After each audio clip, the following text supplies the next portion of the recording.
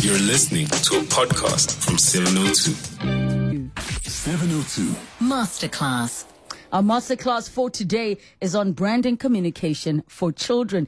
Katie Ngwenya, welcome to the show. Thank you so much for coming through to studio. Thank you for having me, really. All right, so let's talk branding, number one. Sure. So we all are on the same page when we are speaking and referring to branding. What is branding? And then what is the communication of the branding? Okay, sure. So branding, we do branding in schools, for one. And how we go about in doing that is that we've got 2 meter by 6 meter billboards that are placed in the hallways. And that's an opportunity for brands to put their brand out there. So that's a form of branding. And we also are allowed to place material in the restrooms of the learners, obviously with information that would go there, the communication that's relevant for that type of place. And that's what I understand about branding. Yeah. So when you are talking about the communication, what type of messages are usually geared towards the school children, in your particular space, but children in general? What type of messages are geared to? Yes, in terms of the communication. Okay, so we've worked with different clients. I mean, one of our first campaigns, we were actually on this radio about 13 years ago, and that was the Going Green project. So that was basically getting learners to know about environmental awareness, appreciating climate change. Before we had so much load shedding, we were speaking about solar, then about going green, getting schools to go green, putting recycling bins inside schools, and also communicating the importance of living in green life for people. So now we've seen it with load shedding as one of as an effect, and also so the messaging that we communicated there, as I said, it's environmental awareness. It was training and education. So learners were able to actually learn more about climate change and also know what to do to be able to live with climate change. So we did a tree planting initiative with the learners. So that was the physical side of it, where learners got to do that physically. So that's a tree planting, and we still run the initiative monthly. And then we've got different brands such as Telkom, where we actually place material around their specials that they have, and then send a letter home to the parents with the learner, and then the learner brings it back with them indemnified to be able to sign up for a SIM card. And we're able to also communicate the brand. So the brand is able to build a relationship, and also signing up a SIM card to a learner at that age. We usually don't change our numbers. So that's one of the activations and programs that we run in schools. And also we've done work with Adidas South Africa, with Orlando Pirates, where it was more about a competition where learners were able to enter to become ball boys. So it was a fun competition where it was interacting through SMSs, and also the messaging was placed in the school. And it was a campaign ran in Soweto.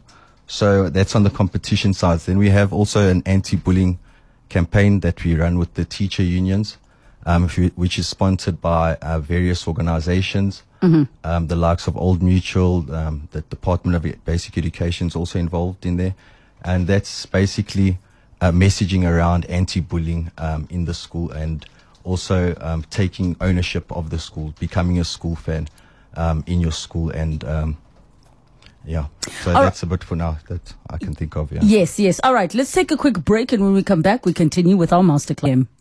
702 Masterclass. In our masterclass for today, we're talking about branding communication for children. And in studio with Katie Ngwenya, an award-winning entrepreneur, businessman, founder and MD of School Media. And then we also have with us Andy Rice, branding and advertising expert. We're taking your calls on 011 883 0702. Your SMS is 31702. Your tweets at Relebogile M at Radio 702 using the hashtag 702 afternoons and the WhatsApp line 072 702 1702. So I want to kick off with a call, and then I'll come to both you, Katie and Andy, for your thoughts. Let us go to James in Rudaport. Hi, James. How are you? Hi, thank you very much. I'm fine, thank you. Thanks for taking my call. Yes. Listen, I'm somewhat quietly horrified. I don't have children of my own in school, but I've been listening to 702 for the last 15 years, day and night. And I have never heard that there was a channel out there that advertises to children at school on school level without the parent being able to see what they are given. Now, your guest has now also mentioned that in some cases, SIM cards are issued to children on their phones. Now, when a parent buys a phone for their child and they issue them with a SIM card or whatever, the parent can control what's going on there if they want to. There are different apps and that kind of stuff. They can control what the child sees on TV in certain ways, or what they do on the internet. But here's a channel that the parent never sees. The parent doesn't have any control or input on what the child is being fed. And the other thing that I'm thinking of is, what if this database of SIM cards that they have issued to different children in different schools gets leaked to a pedophile ring, and the parent still doesn't know about it. So your And biggest... they are being infiltrated with all sorts of things that the parent has no control over. They don't even know what the children see or being told or being fed. So in essence, your concern is around all this advertising that would happen in schools, for example. Do parents have access or input to that? And if they're doing things like issuing SIM cards, that database being available. Let me give our guest, Katie, an opportunity to respond, James. Katie, what are your thoughts on what James is saying? And maybe there's some points of clarity there. Sure. So you can't go to any school and do anything in any school without the consent of the school governing bodies of the school. So in each school, there's a school governing body, and they make decisions on behalf of the school on various things. And that compromises of parents, teachers, and principal, and also some of the workers that are there. So everything that we do, we work in partnership with various school governing body associations, and whatever campaigns that we run through, like I mentioned earlier, is that we we engage with them and see if that is relevant for learners or not. There are times when they have said, no, you can't run this particular campaign. It's not, there was a sweet company that wanted to promote their sweets, and they said, no, this is not what we're trying to get at. Yes. And then also for the SIM cards, we have a direct agreement with Telkom, and there you cannot, as learner, cannot buy a SIM card without an ID. So what we do is we send letters, indemnity forms that indemnifies them, which is the parent actually signing up for the SIM card on behalf of the learner. Yes. So that's how it works. And then the learner would be purchasing the parent would give the learner the funds to purchase it at the school on the day we arrive. Okay. So in essence, it's not like you can just do whatever you want without the parents' involvement, and there are cases where schools would reject. So maybe in the case of, for example, a sweets company, was it around health reasons that they did not want sweets being promoted? Exactly, because of child obesity and the sugar regulations at that time that was happening. Yes, that makes sense. I mean, Andy, on your side, it is quite a thin line between over-regulating things that actually just need to be consumed in moderation, because there's a difference between sugar and alcohol. One is completely illegal and damaging for children. The other one is more of like, yes, you can have sugar, but in moderation. How does that line get managed? Well, I think that one of the challenges any brand owner or their agency faces, regardless of the age of their audience, is an effective media strategy, a selection of different media channels that collectively bring their brand to the attention of the required audience. For children, that's particularly difficult because they're not conventional consumers of media, and quite often it's difficult to find a way to get effective communication with their child audience. And I think any brand that tries it in an irresponsible way is likely to be found out quite quickly. The regulation is as much the responsibility of government as it is of self-regulation within the marketing industry. So if we go back to the liquor example, the alcohol example, I actually chair a committee for one of the liquor companies which looks at all of their proposed work and assesses it for child appeal, for binge drinking encouragement, all of the various social ills that can go with the sale of an otherwise perfectly acceptable product, alcohol. Okay, let us take another caller. We've got Huffin in Oak. Hi, Huffin. Huffin, go ahead.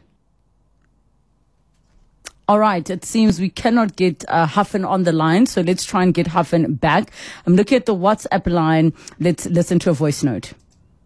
Good afternoon, Relebogile, and to your guest there. So I'm also in the space of in the communication.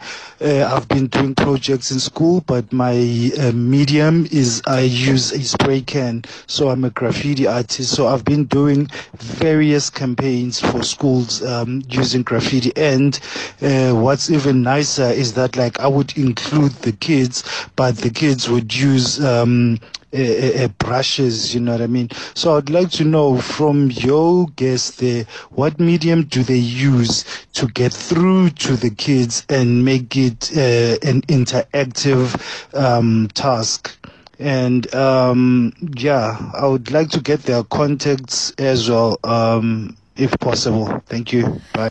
Thank you so much. And I think graffiti is quite a beautiful way to get the communication. It is just beautiful to look at. From your experience, have you ever worked with graffiti artists in the work that you do?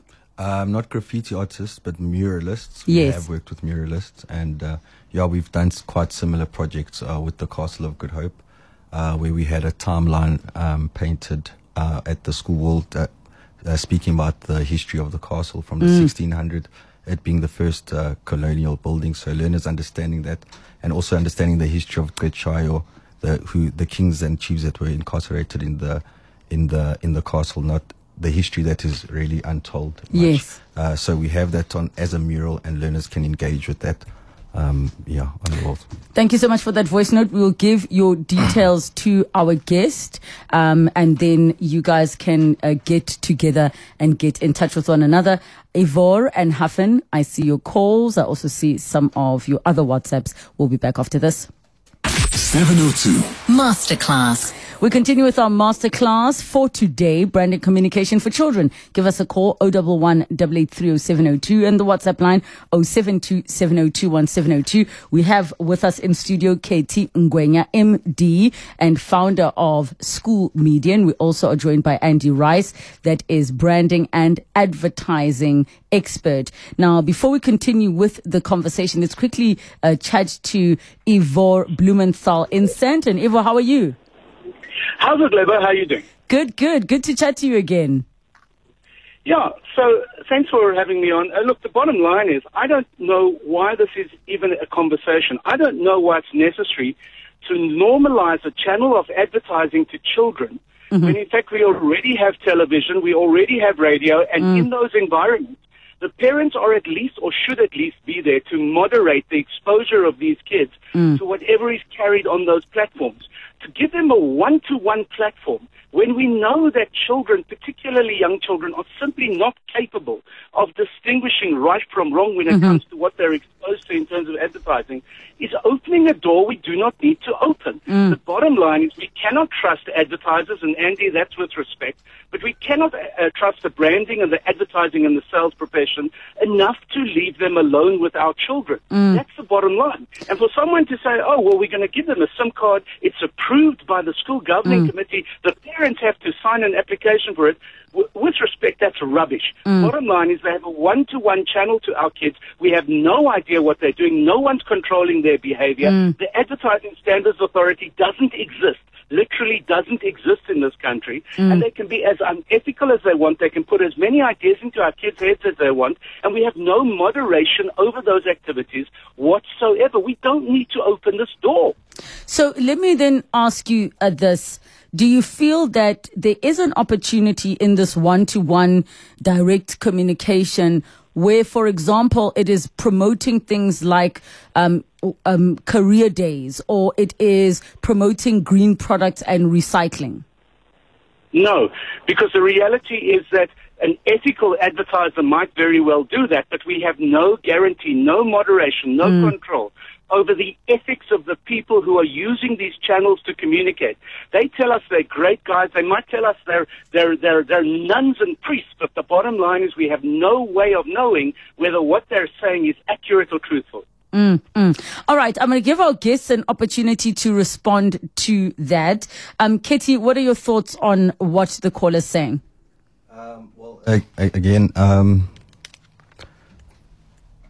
As I said before, the schools are governed by the school governing bodies. So the people that are responsible for the school at the time for teaching, it's the teachers and the principal.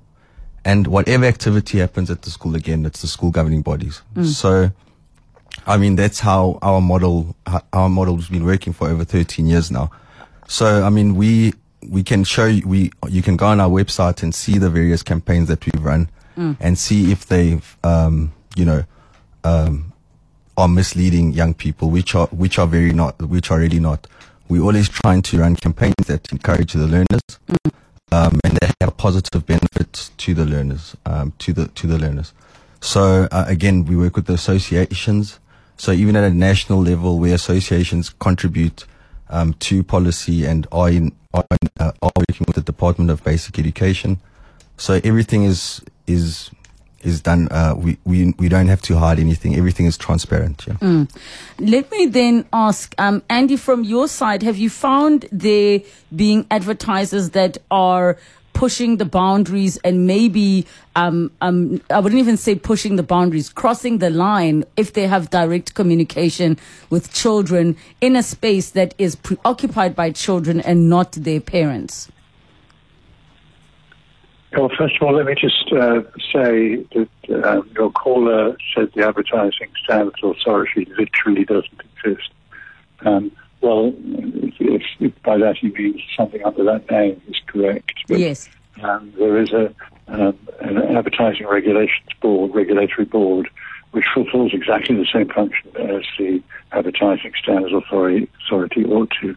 And the important thing there is to understand that the source of issues and complaints that go into the ARB is both consumers and marketers.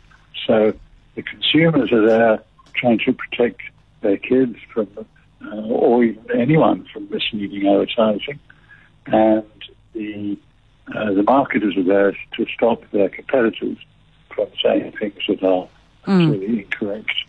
So there's two distinct streams of policing going on, and it's going to be very hard to use those kinds of vehicles to prevent unscrupulous people from opening up either new media or using existing media in an unscrupulous manner.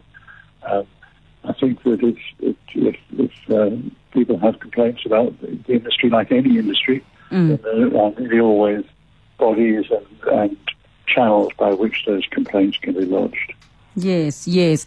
And I think it does help that there is a place people can go to if they need to complain. But I think the main thing that the caller obviously was sharing is there will be a period where as parents they are not there when it comes to that kind of communication. But let me start with you, Andy. What are your final thoughts just in general on branding communication for children?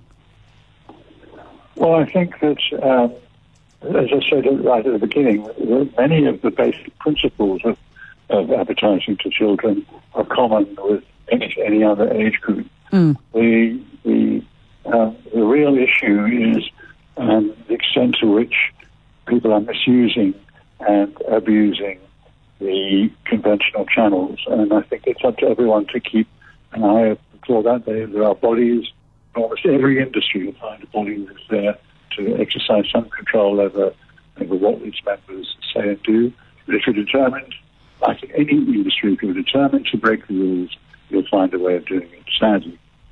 Indeed. Andy Rice, thank you so much. And Katie, on your side, final thoughts as we wrap up the conversation. Good. So, I mean, for us, the big thing is what brands also need to start doing is educating learners about consumption, whether it's food, whether it's food or fast food, whether it's a fruit. I think what people misunderstand is the consumption of the product in most cases. So brands need to really play a role in doing that, and also the alcohol brands to be more responsible, because as much as we're doing marketing in schools, there's taverns that are right outside of public schools and various schools. So also that's direct advertising to a lower age group where they're not supposed to be marketing. And we aren't allowed to do marketing of pornography, alcohol, or anything sexual in schools. So I think that's my take from the discussion. Thank you. Thank you so much for coming through for this masterclass, Katie Ngwenya and Andy Rice.